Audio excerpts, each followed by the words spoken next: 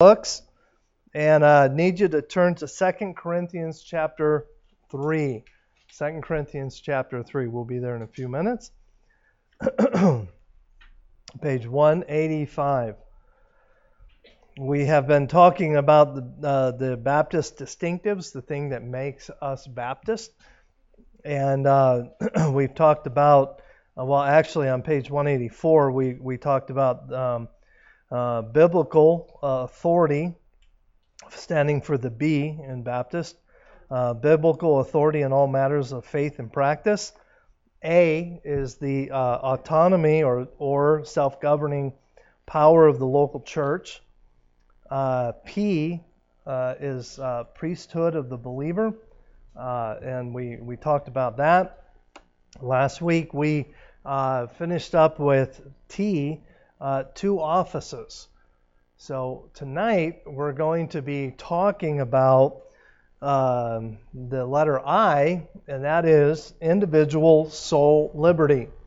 Individual soul liberty, and you know, this is a biblical truth that many people in America have a hard time comprehending the importance of individual soul liberty.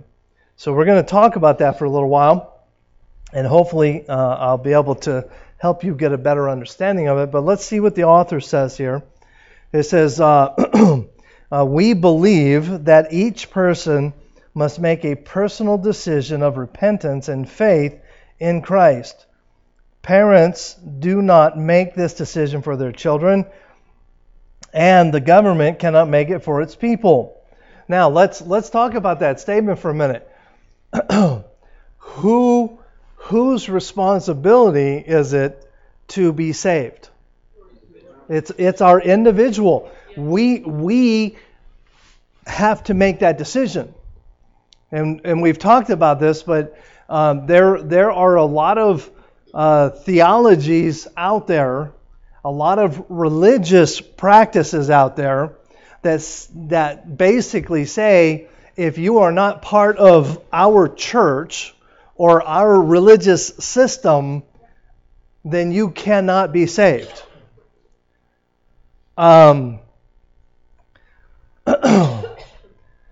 There is a prominent thinking out there called Calvinism that in its simplest form says God chooses who goes to heaven and who does not. And it is important that we understand that responsibility falls on us.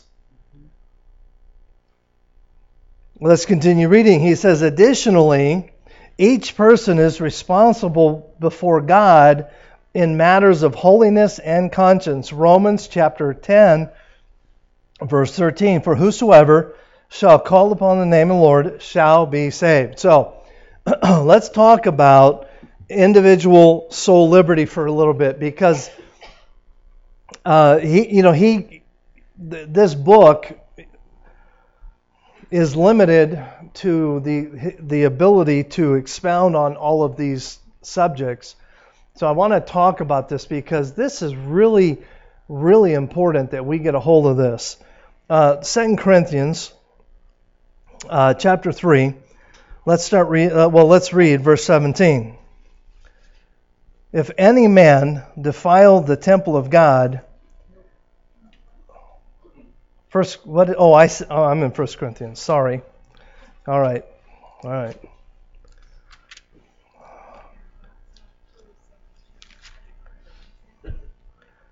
Okay, 2 Corinthians chapter 3 and verse 17. For we are not as... Oh, I'm on 2. Okay. See? Okay. That's a good thing I'm human, right? Okay, now the Lord is that Spirit. Yeah, I got it. Yeah! And where the Spirit of the Lord is, there is what? Liberty. There's liberty. Now this word liberty, the Greek word for the word liberty, means personal freedom from slavery. That's what this word means. And when we are in Christ, we have liberty. Jesus sets us free. Christ said in John chapter 8, verse 36, he says, if the Son therefore make you free, you shall be what? Free indeed. We are free in Christ. Liberty and freedom are two words that Paul uses often to sum up the salvation experience, if you would.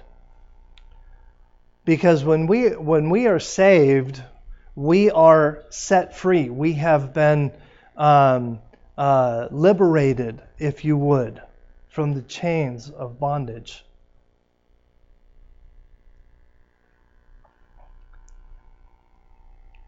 Turn over to Romans, 1 Romans.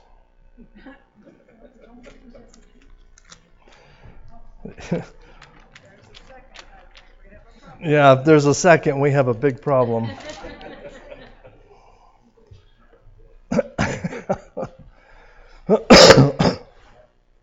Romans chapter 6.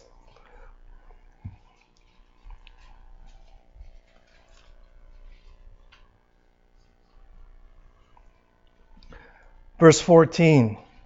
For sin shall not have dominion over you, for ye are not under the law, but under grace.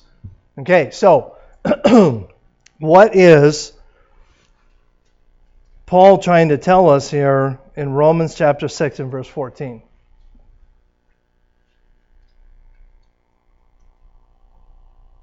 Okay, Angie? That we have liberty. Okay, we are no longer in bondage, right? Okay. What is the unfortunate implication of this verse?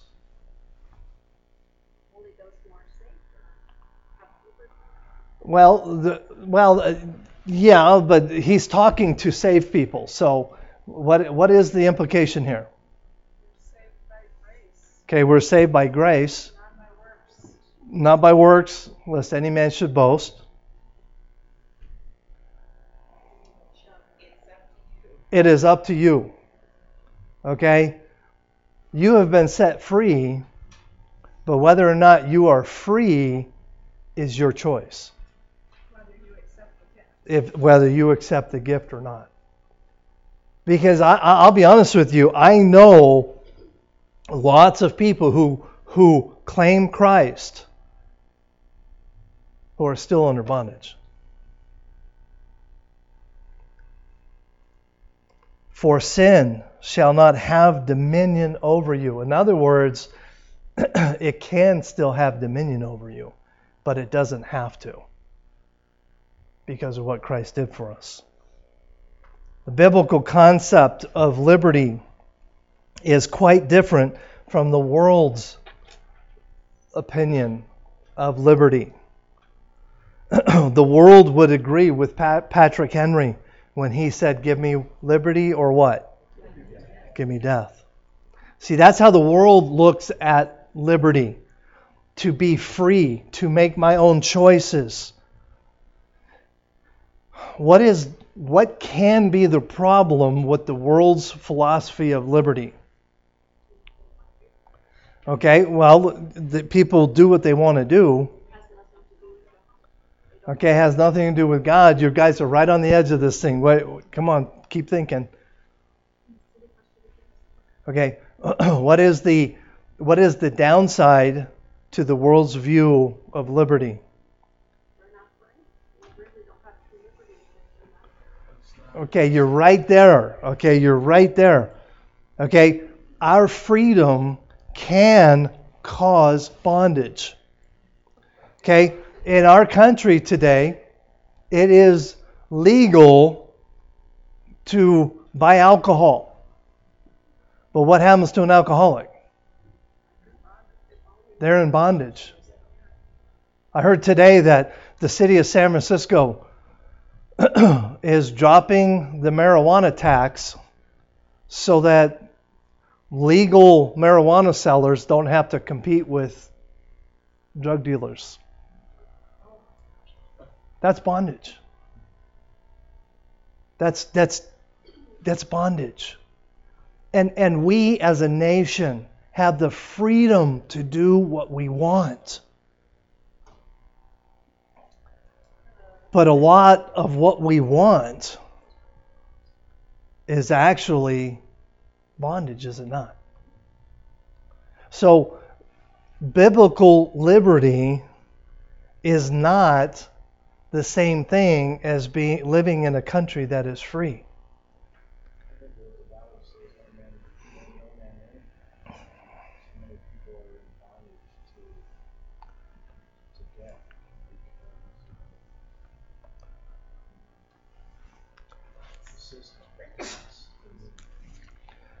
Okay, turn in your Bibles to 2 Peter. 2 Peter chapter 2. 2 Peter chapter 2.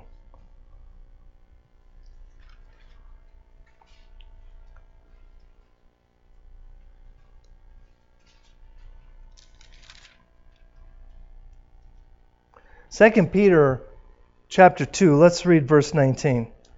While they promise them liberty, they themselves are the servants of corruption. For of whom a man is overcome, of the same he is brought into bondage. What is that talking about?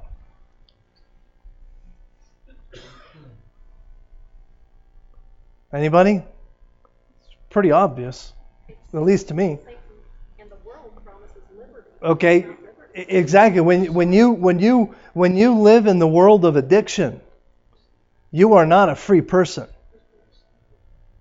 Well, the passage here is talking about false teachers, and even in some Christian circles will impose. If you're a Christian, you will Right. dress this way, act this way, do this way, but that's inflicted bondage. Exactly. When I was saved, I was an alcoholic. Was I free? No. But where the Spirit of the Lord is, there's liberty. The ultimate liberty that we are set free of is the freedom from death through the gift of eternal life through Jesus Christ. 1 John chapter 5, verses 1 through 12.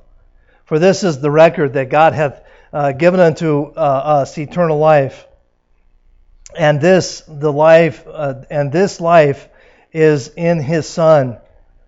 He that hath the Son hath life, and he that hath not the Son of God hath not life. So, there's liberty where the Spirit of the Lord is. There is great peace. Now, I want you to think about this statement. I'm going to read the statement, and I'm here to tell you there is great peace in this statement. I will do what I believe God wants me to do. Now, let's bring that down and apply it to our lives. When Paul was talking to the New Testament church, and he said that we can have liberty, what was the political climate like? Okay, it was Roman rule. Was there freedom in Rome? No, absolutely not. But yet Paul said we can be free in Christ. So freedom for a believer has got nothing to do with the country that we live in. What is freedom?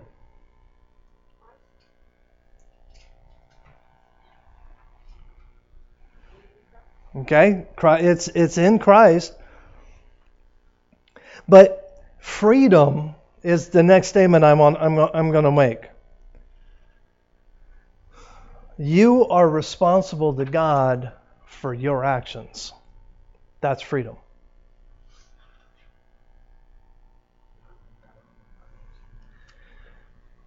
Why is that statement so important to the concept of individual soul liberty?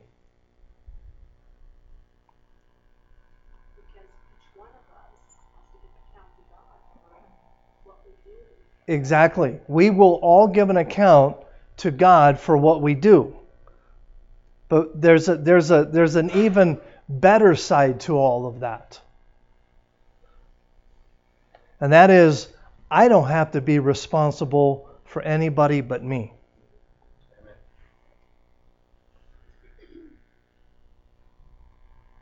See,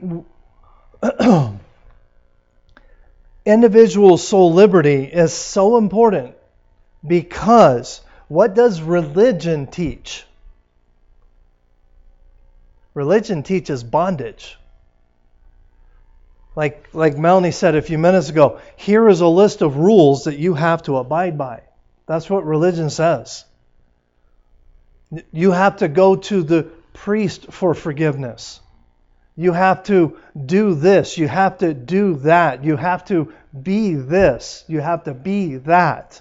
That's what religion says. But my God says I can serve God the way I feel I need to serve God. And that's liberating.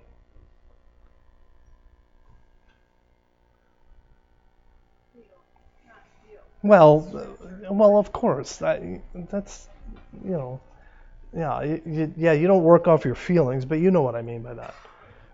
As God convicts you and works in your heart and your life, you have the right to worship any way you want. And I've had people through the years tell me, well, I don't believe in organized religion. Okay. I don't either, but that's okay. I don't believe what we do here is organized religion. Now they would, but I don't. But you know what? I'm okay with that because you know what? They're the ones going to have to answer for God. Not me.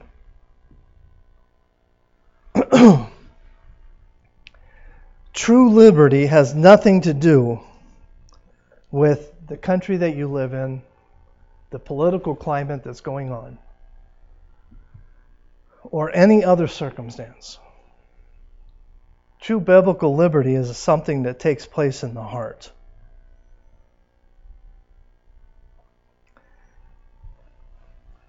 Again, when Paul wrote about having liberty, he wrote about it in the midst of the Roman Empire when he couldn't do anything without getting permission.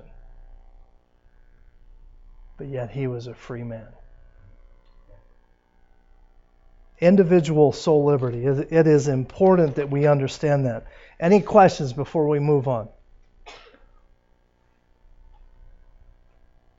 I don't know about you, but I find it very freeing as a pastor to be able to tell you, you know what?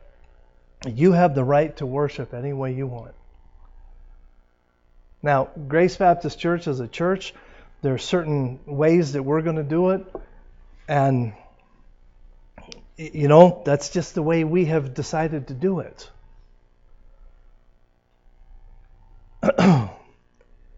But there is so much freedom in being able to say, you know what?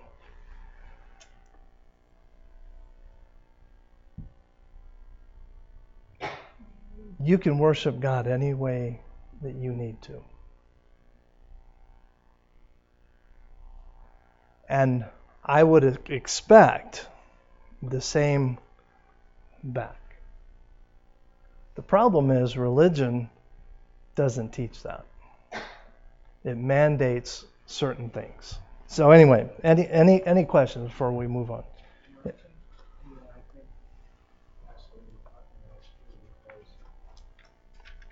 We all worship a little different, and I think there's quite a process versus there's things I do at home and worship that I wouldn't do here because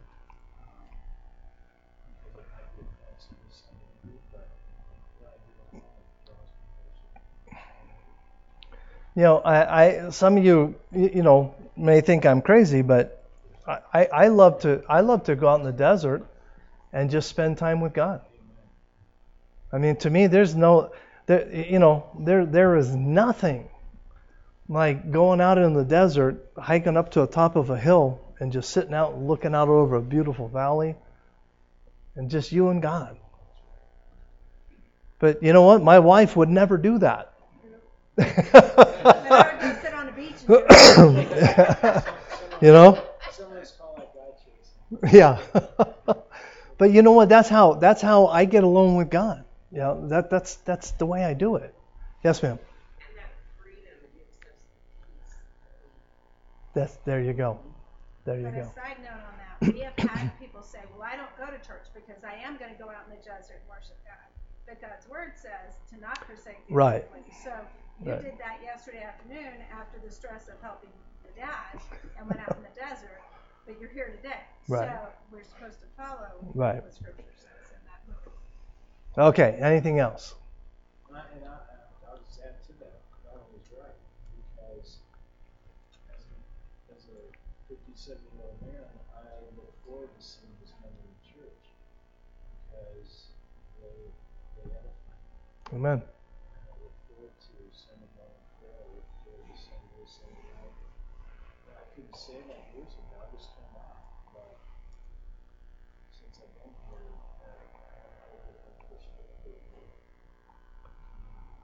here, Amen. The community of the local church, and we're not talking about that. The individual soul liberty really is not dealing with the local church issue. We already talked about that, but it does, I guess, kind of dovetail in there. But to me, it's just it is just an awesome thing to know that I can worship God the way I need to do it, and that I don't have to do it I don't have a list of rules that I have to keep. I can just serve God the way I feel this book tells me to. That to me is freeing. Anybody else? Yes. Yeah. You want a book of rules, man? Read the book of Leviticus. Yes. So under actual was their system. The emperors were the gods. Mm-hmm. If you didn't worship them exactly the way they wanted you to, they had punishments that were inhuman. Right. Yeah. So hearing this from Paul was truly a whole new liberty. Right. Yeah, and it was revolutionary. That kind of thinking was revolutionary. Yeah, absolutely. Okay. Anybody else? Okay. The next blank here, page 186. S for separation of church and state. And although Christians should be law-abiding citizens, the state should have no power to create a religion or to intervene in the free expression of religious liberty. Acts chapter 5, verses 29 to 31, it says, Then Peter and the other apostles answered and said, We ought to obey God rather than men.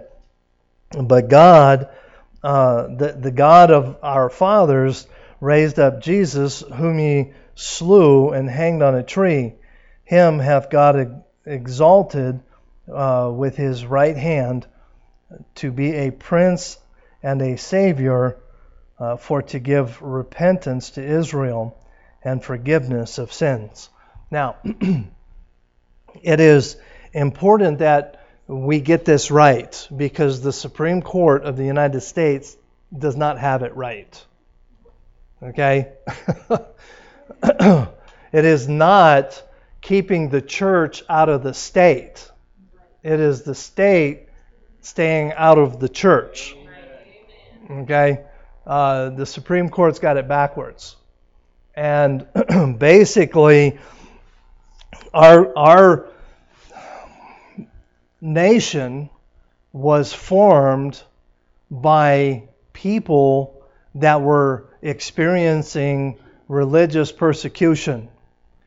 And they wanted to go to a place where they could worship the way they wanted, so that the government would not intervene. Who are those people called?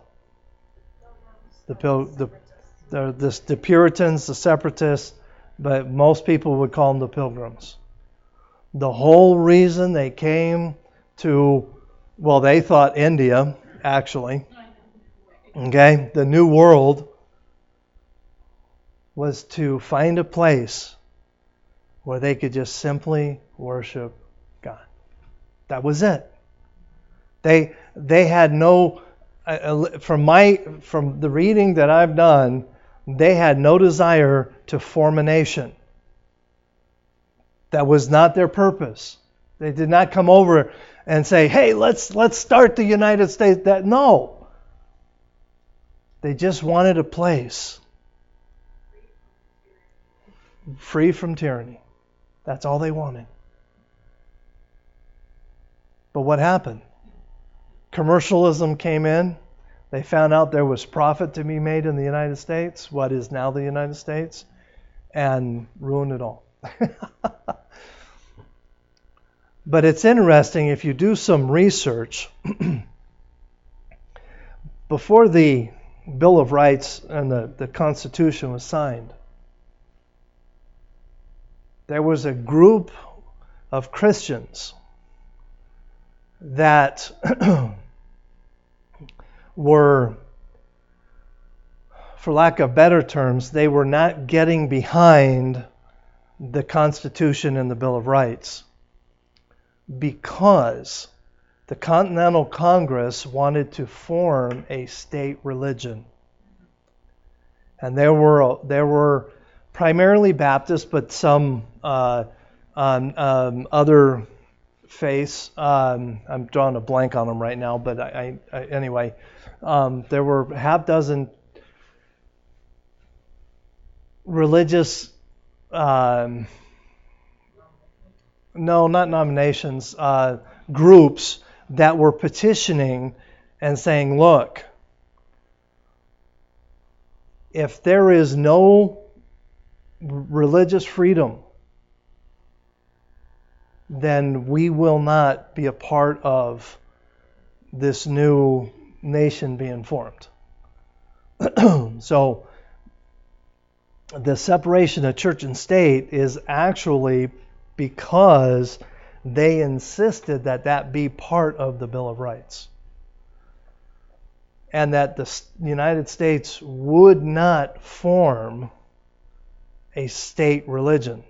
Now, think about this, because again, this is revolutionary thinking, because every country at the time, every major country in the world had a state church. And the people came together and they said, we will not get behind unless this is written in. They wrote it in to the Bill of Rights, and it became law. And praise God for that. Any questions before we move on? Because this is, again, these are important things. Yes? Well, I don't know if it's a question. It's not a question, but we've also been taught another S. Well, we'll get there. We'll get there. Yeah, he does. Yeah, there's... He does. Yeah. Yeah. Okay, we have about 3 minutes before we need to stop for our business meeting, so we're going to stop here.